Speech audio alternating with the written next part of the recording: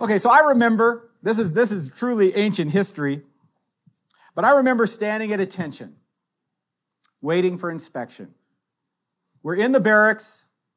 We're all lined up. We're doing this. I look down at my shoes now, and it says the same story. I don't know how to shine shoes properly. It's like a spiritual gift I do not have. And I'm standing at attention, and I'm... Maybe it works for you. I don't know. I have deficient spit. Anyway, I'm standing at attention. I'm waiting. Everybody and the captain. This is not your drill sergeant inspection. This is the captain inspection. And we're all in line like this. Standing attention. Your heels are together. You're like this. Your hands are on your seams. You're at attention like this. That's attention, right? And we're all waiting. And he comes by and he walks by the first guy, looks him up and down. Walks by the second guy, looks him up and down, third guy. I'm like third from the end. And sure enough, he gets to me and he looks down and his eyes stay there. He looks up, he doesn't say a word, he moves on. He didn't say a word to me, but he said a word to the sergeant. And everybody was released for that evening to go do whatever they were going to do, but me and one other guy who were standing there doing shoe shine duty. And that guy, by the way, eventually got his shoes looking good. Mine got enough that he let me breathe. But, I knew I was not up for inspection. I knew I was really, really good in everything but that one thing. That you'd think he could overlook one little thing, right? I mean, I was otherwise good, but he didn't. I was required to meet his standards. God is not easily satisfied. God does not look and say, yeah, close enough. God demands perfection. And yet, in spite of the fact God demands, I was thinking of John saying we're dysfunctional. And I don't know if you caught that. I laughed when he said that. That was a laugh of agreement. In spite of what we are, in spite of what we know we are like, he looks at us and he is satisfied. He demands perfection, and yet he's satisfied with us. How can that possibly be? And the answer is because he sees Jesus Christ. If you have trusted him as your Savior. Jesus, as the perfect sacrifice, makes us perfect. So today we're going to see how he did that. And we're going to go back and look at the vocabulary some more. Specifically, two words we find in this passage. One of them I dwelt on a little bit last week. I'm going to dwell on more this week, which is redeemed. And the other is that awesome word, propitiation. Or as some of you say, propitiation, which to me sounds... Yeah, it's all in how you learn it. And we're going to look at those two words again, or one of them again and one for the first time. So I want to start with let me read verses 24 and 25. Chapter 3, verses 24 and 25. Being justified as a gift by his grace through the redemption which is in Christ Jesus, whom God displayed publicly as a propitiation in his blood through faith. This was to demonstrate his righteousness, because in God's merciful restraint, he let the sins previously go unpunished. And by the way, some of you might be saying, well, wait a minute. Why are you starting at verse 24? Because you did 24 last week. And you need to recognize, depending on your version of the Bible, these sentences are really long, right? And in the New American Standard, the sentence starts in verse, let's see, where does it start?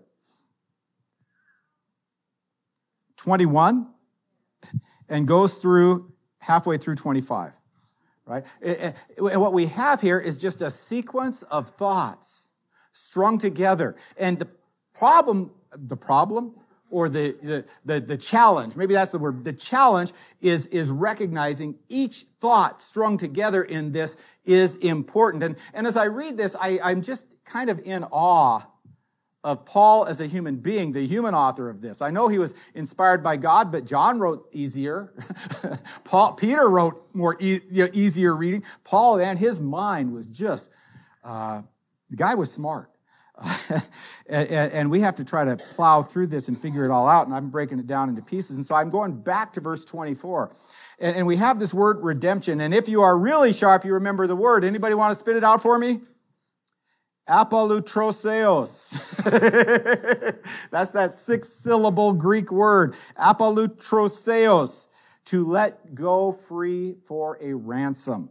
The recalling of captives from captivity through the payment of a ransom for them. One word, powerful meaning. The recalling of captives from captivity through the payment of a ransom for them.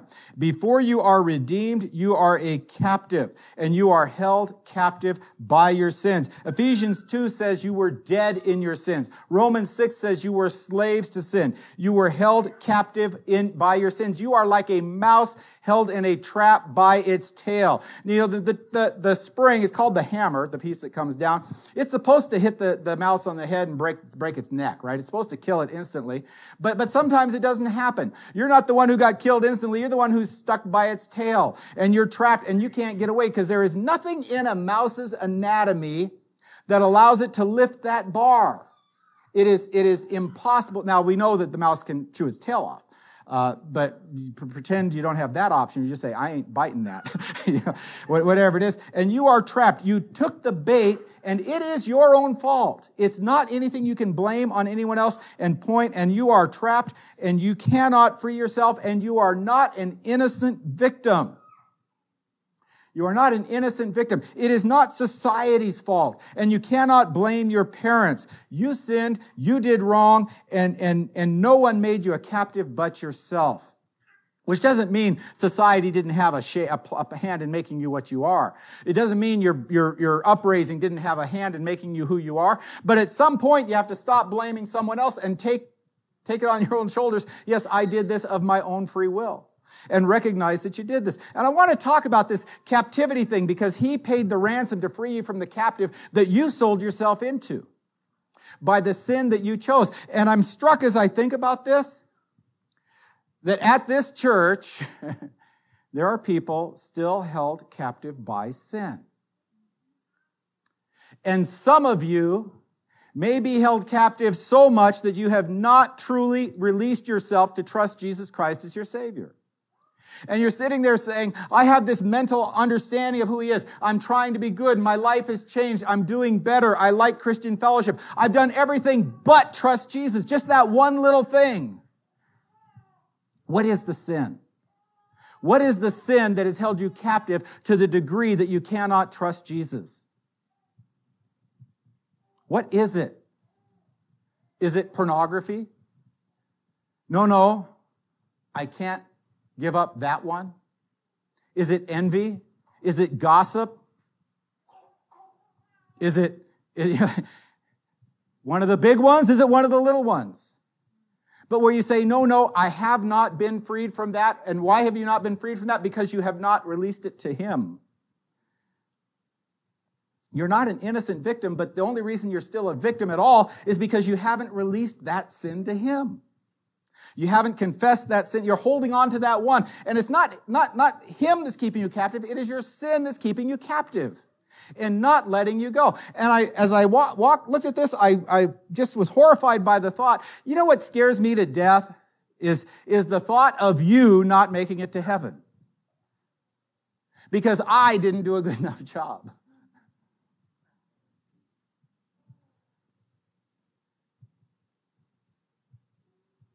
You know yourself far better than I know you. I don't know. I don't know who I'm talking to. But I was just, I prepare a message and then I walk away. And sometimes the message comes back and haunts me. And this haunted me. Because I wasn't going to talk about what sin held you captive. But it haunted me. And I have to say, I think that's the Holy Spirit saying people need to think about their sins and whether they are truly walking with Christ. Because if you have lulled yourself into sleep, saying, I'm okay with this much captivity, and by the way, this isn't just, you may truly be saved, you may have truly trusted Jesus Christ, your Savior, but you're living a wimpy Christian life, because you are still captive by sins that he has released you from. Or you may simply be still on the outside saying, I'm almost a Christian, but I'm so close, I think I'm okay. And the inspector walks by and looks you up and down. And his eyes linger for a minute. on that one thing, and you're not good enough. And by the way, there's not one of us standing before Jesus Christ who has only one thing he finds fault with. Not that he wants to. He did not come to judge the world. He did not come to condemn the world. He came that the world may be saved through him. But this is the condemnation, that men chose darkness rather than light because their deeds were evil. And it doesn't, now that part was a quote. This part is not a quote. They loved their evil deeds and would not let go of them, so they stayed in the dark and would not enter into that fellowship.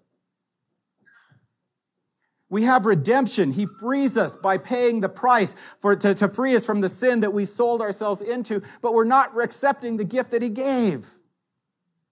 Accept the gift that he gave. Give up that sin. It's interesting. People say, well, who is he paying the ransom to? And it's not who he's paying the ransom to, it's what he's paying the ransom for. And it's whether you allow him, because you're the one who has the ability to accept or not accept that ransom. It's you accepting the ransom for you. And no one else can do it. You have one option. The mouse has the option of chewing its tail off. You don't have that option. And while you are in that state, waiting only for death to come, you are trapped by your sin. You are waiting for death. It's on its way. It's coming to you. And in that state, he redeems you. While you are waiting for the death that you deserve, the punishment that you deserve, he comes in and he redeems you. He pays the price. He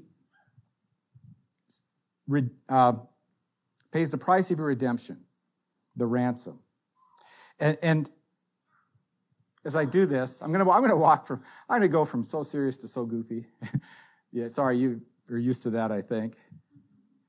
Because redeemed. Do you realize what a joyful word that is?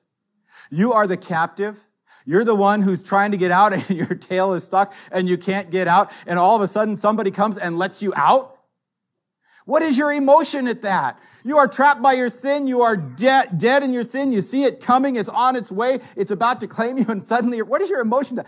Redeemed, redeemed, redeemed by the blood of the Lamb. Redeemed, redeemed.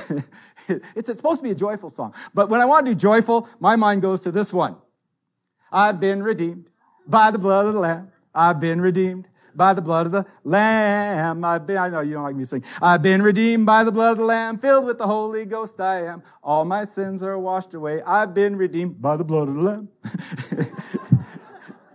and then it goes on. It gets even more theological. Oh, you can't get to heaven in roller skates. Okay, a little less theological, but it still ends with, all my sins are washed away. I've been redeemed. And you know what? It's joyful. We should have this response. Our need for redemption is absolutely so serious, but what is your response upon getting it? It should be this incredible, joyful expression of, look what he has done for me. This is an awesome word, redemption. It's awesome in its offer for people who need it. It's awesome in its power. It's awesome in its results. Forget the mouse trap. Let's move to a bear trap. Okay? You're caught in a bear trap and it's been 3 days. Nobody's come by. Right? You're in pain. You're hungry. You're thirsty. You're dying of these things. The trapper doesn't seem to be coming. He's not in a hurry. You expect to die either of hunger or of the bear that trap was set for. Either way, you see your death coming. Someone comes and frees you. How do you feel about that person? When you first hear the footsteps of that person and you start trying to yell, but your voice is too dry and cracked and you can't hardly yell, and the person comes through and sees that and they have whatever it takes. I've never freed somebody from a bear trap. I think it takes a stick to push down the thing and something else. I don't know. I don't know. But how do you feel about that person who frees you? It's like, this is your new best friend.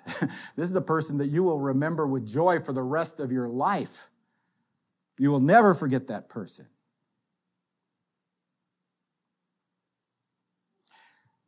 And it's joyful, and then it gets serious again when we start saying, oh, but the price he had to pay to set us free. Because it wasn't as simple as some guy stumbling through the woods and seeing you and setting you free. It's intentional. He went seeking for you. because he knew you were trapped, and he went and found you. And then to save you, he gave his life. And you start going, oh my goodness. You know what? This word redeemed is an awesome word that we absolutely need. Our release from captivity wasn't simple. Sin has a price. It demands punishment. And the price must be paid before we can go free. And we have Jesus Christ, our Redeemer. And our redemption, what does it say? 3:24. Being justified as a gift by his grace through the redemption which is in Christ Jesus. Our Redeemer, our redemption is in Christ Jesus. All redemption is in Christ Jesus. Apart from him, there is no redemption. No one else has paid the price. No one else could pay the price. And God is satisfied with us because Jesus paid the price of our redemption. So let's move on to verse 25. God's righteousness is satisfied.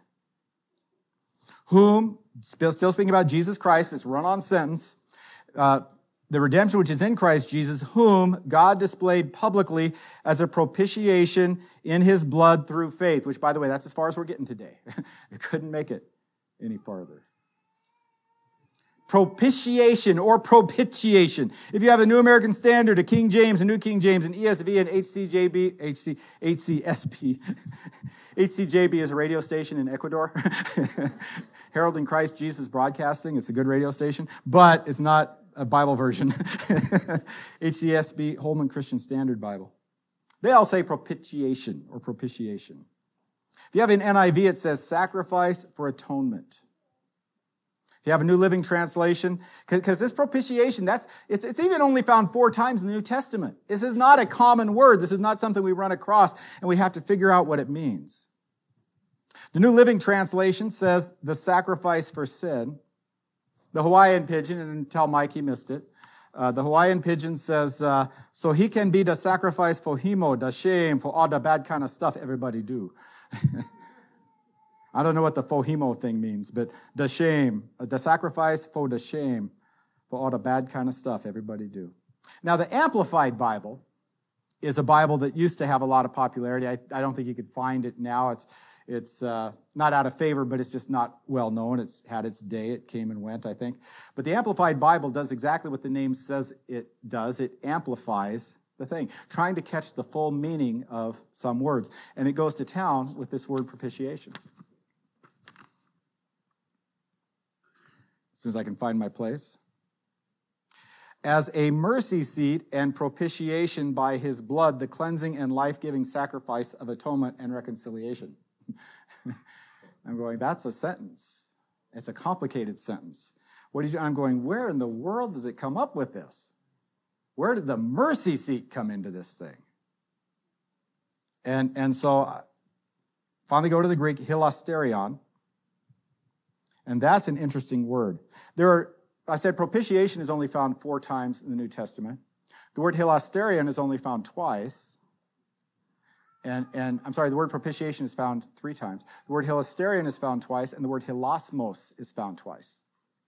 So when our scripture reading, 1 John 2:2, and he is propitiation for our sins, and not for ours only, but also for the sins of the whole world, that is hilasmos. And hilasmos is found twice, and it's translated propitiation.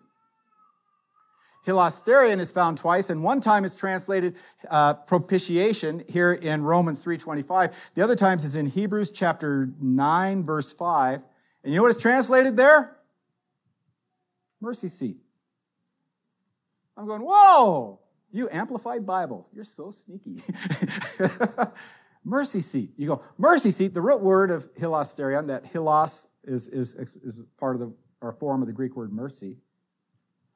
And propitiation is receiving mercy for that price. Or for that, it's mercification. Receiving mercy, being made right. Simple understanding of propitiation. I mean, this is probably where I should have started, but I thought I'd throw all that at you first. It means it's satisfaction. That's why I say the title of this message, Jesus is satisfied with us. Propitiation is making God satisfied with us so that he looks at us and says, you pass inspection. You're good enough. More specifically, it's that which brings satisfaction. And referring to sin, it is the sacrifice which pays for our sin so that God is satisfied with us.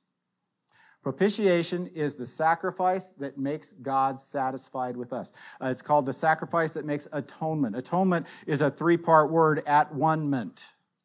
That's where the word comes from. And it's us made at one with God, at peace with God. Removes the differences between us and God so that he looks at us and says, good enough.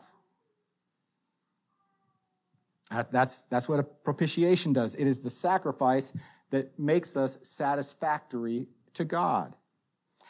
So Jesus as the mercy seat. Let's go back to the Old Testament.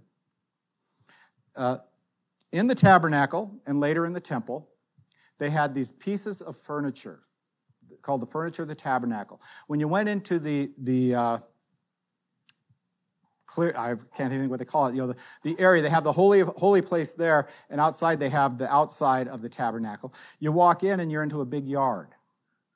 And the first thing you see is a brass altar. It's the altar, it's a large altar. It's big enough to sacrifice bulls on. It's a brass altar. You take steps up to it. It's got a grate so that the ashes and things can fall down through it. And you step up on, and it's made of bronze. And bronze is for sacrifice. And then beyond that, you have a wash basin. It looks like a bird feeder. It's also made of bronze. The furniture outside the tabernacle, or outside the holy place, is bronze for judgment. And it's a place where the priest would wash his hands before he went into the holy place. And you go in there, and there's three pieces of furniture. On the left is the menorah. The 7-candle candlestick with 7 lights represents the Holy Spirit. On the right is the table of showbread, where the bread was changed every day, 12 loaves of bread, one for each of the 12 tribes of Israel. And then straight in front of that, in the center, just before the I want to call it the door, but where the priest would go through, is the altar of incense. And it was kept burning all the time. And once a day, one priest was chosen to go into the holy place and add oil to the candelabra, the menorah, to change the showbread, to replenish the incense for the altar of burnt offering. All these are made out of gold. And then there's the next curtain, and beyond that curtain is the Ark of the Covenant. The Ark of the Covenant, a box made of gold, has poles for carrying it that are in there. It has a cover made of solid gold, and it's called the mercy seat. And the mercy seat is where the high priest would come in once a year. One man, once a year, would come in with the blood from the sacrifice at the bronze altar. And he would come in through the holy place into the Holy of Holies, and he would take that blood and he would sprinkle it on the mercy seat. And that would bring atonement for the people before God. What's interesting here is Jesus is our propitiation, which is not the blood sprinkled, but where the blood is sprinkled. And it's like, I still, my mind, I have a hard time grasping or trying to grasp all the significance of what that means. But as we look at this, the utter, in their day, the one high priest could go once a year into the holy place, or had to go once a year into the holy place to do this, and everybody else was excluded. One priest could go in close to it every day, and it wasn't always the high priest. Different priests could do that, but only one, and he would go every day to the holy place, but only once. Even they were excluded from the Holy of Holies. And the people couldn't go in there. They could go bring their sacrifice out to the bronze altar, but they couldn't go into the holy place or the most holy place, the Holy of Holies.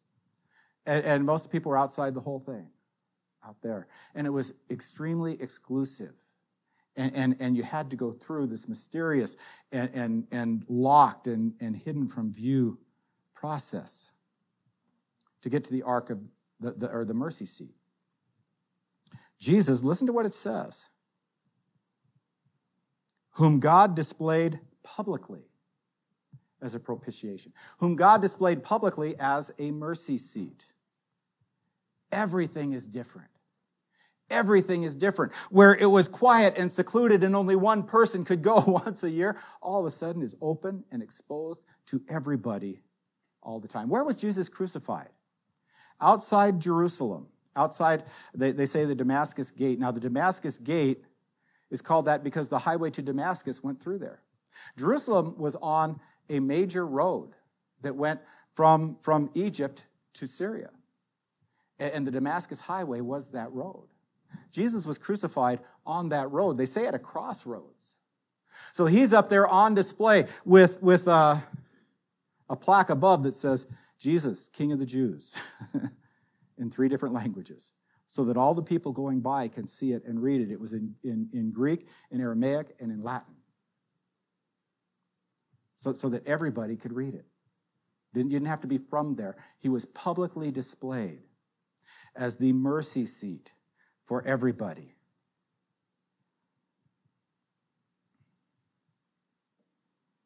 Nothing was hidden. Nothing was secret.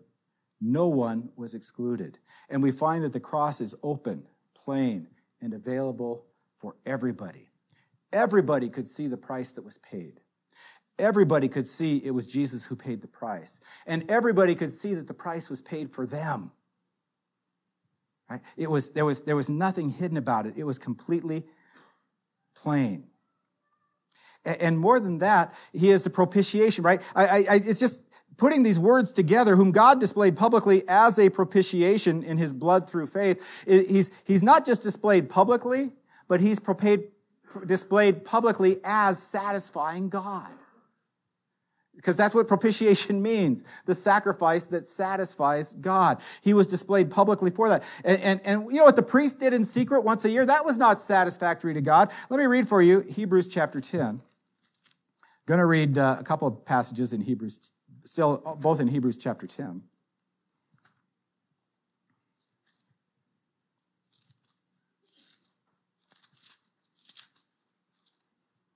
Hebrews chapter 10, verses 1 through 4. For the law, since it has only a shadow of the good things to come and not the form of those things itself, can never, by the same sacrifices which they offer continually every year, make those who approach perfect. You hear all the parts of it there. They offer it continually every year. They make these sacrifices. It says it can never by those make them perfect. Otherwise, they would not have ceased to be offered, because the worshipers, having once been cleansed, would no longer have had consciousness of sins. The sins would be gone, but the sins aren't gone, so they have to go back next year. And they have to, for all my preaching on the need to be sure that you're redeemed, if you are redeemed, let the redeemed of the Lord say so, right? You just let your redeemed say so, right? Okay, we have one redeemed person in here. Thank you, Mike. Rest of you, this message is for you. No, I know. Mike's just such an outgoing, yeah. Anyway, it's impossible. Oh, I didn't finish the passage. That was just verse 1. Verse 2. Otherwise, they would not have ceased to be offered, because worshipers, having once been cleansed, would no longer have had consciousness of sins. But in those sacrifices, there is a reminder of sins every year. Verse 4, for it is impossible for the blood of bulls and goats to take away sins. It is impossible for the blood of bulls and goats to take away. What are they? Why do it? It is a picture. It is pointing them towards the greater sacrifice, which is the one that does satisfy God. So you continually present something that does not satisfy God, because it will help you know when the real thing is there. This is it. This is the one whom Jesus was publicly displayed, and his did it. By the way, let's jump down to verses 10 and 14. Same chapter. By this will we have been sanctified through the offering of the body of Jesus Christ once for all time. And verse 14, for by one offering he has perfected for all time those who are sanctified. And what the blood of bulls and goats could not do, and what the offering of the high priest could not do, Jesus Christ's offering did. It accomplished once for all. One sacrifice only had to be made once for all, for everybody. It was publicly displayed as the propitiation, the sacrifice that caused God to be satisfied with us. And then it says, in his blood. And you go, wait a minute, you just said he was the mercy seat where the blood was sprinkled. How can he be both the mercy seat and the blood? The mercy seat and the sacrifice are two entirely different things. right? The sacrifice is over there. It's made outside the holy place. And the blood is brought into the holy place. Jesus is the holy place. How can he be the sacrifice? The answer says because Jesus, it's all about Jesus. Absolutely everything about our salvation is all about Jesus. Yeah. He is he is too much to describe quickly and simply. And yet you can describe him simply. I like to go back to the Philippian jailer. You know the story. There's an earthquake. He runs in. He's about to kill himself because the prisoners escape. Paul and Silas say, don't kill yourself. We're still here. He falls down on his knees and says, what must I do to be saved? And Jesus did not give him a theology lesson. Paul and Silas did not give him much theology lesson. They didn't say, here's what you need to know. Here are the basics. Give me a half hour and give me an open Bible and we'll walk through some of this. They just said, believe in the Lord Jesus Christ and be saved. You don't have to know a lot to be saved. You can be almost completely ignorant. What you need to know is you need Jesus. You shouldn't stay there. So Jesus can be described simply. He is the Son of God who died to pay for your sins. And if the Holy Spirit is convicting you, you will say, yes, I need Jesus. And that's all. You don't need to know all the information. But if you want to start trying to describe him, he's too much to describe quickly or simply. But he is the one who satisfied our debt. Man, that's an amazing thing. Because who got you in debt? Who does he owe you anything? He doesn't owe you anything. You got yourself in debt. It's your sin. It's your actions. It's your words. It's your thoughts. He's the one that paid your debt, and he paid that debt with his life. So we're people with flaws. And some of us, the flaws might be from here down to your shoes, fine. And just from the shoes on, you're flawed, right? Some of us, most of us, flaws are a lot more evident than that. And some people look so good when you first see them, and then after a little while, you start finding the rough edges.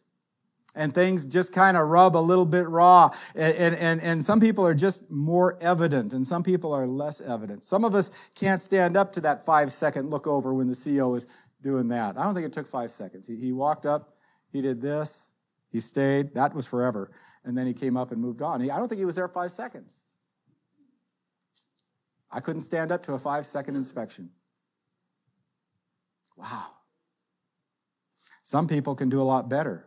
But still, the flaws are there. You get around someone long enough. One of the really wonderful things about people that we get along with is they know our faults and they get along with us anyway. You know, my wife didn't leave me.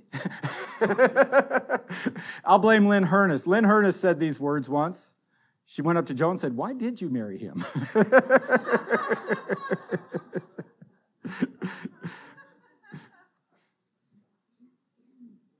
She loves me in spite of my flaws. She's a good Christian woman, and she has no option. She promised she'd do it, and she has to keep her promise. None of your flaws are hidden from God. He knows every single one of them. If you plan to stand before God, I shouldn't say whether or not you plan to, you will someday stand before God. Do you want to do it on your own merit? Or would you rather do it with the merit of Jesus Christ, who is satisfying to God? Because he offers us, if you do it on your own, he will not be satisfied with you. But if you accept Jesus' perfect sacrifice on your behalf, he will be satisfied with that. He is satisfied with that. He redeemed us with his blood, and it is a payment that does satisfy God. And it is available to you by faith. Be sure you have received that gift. Let's pray.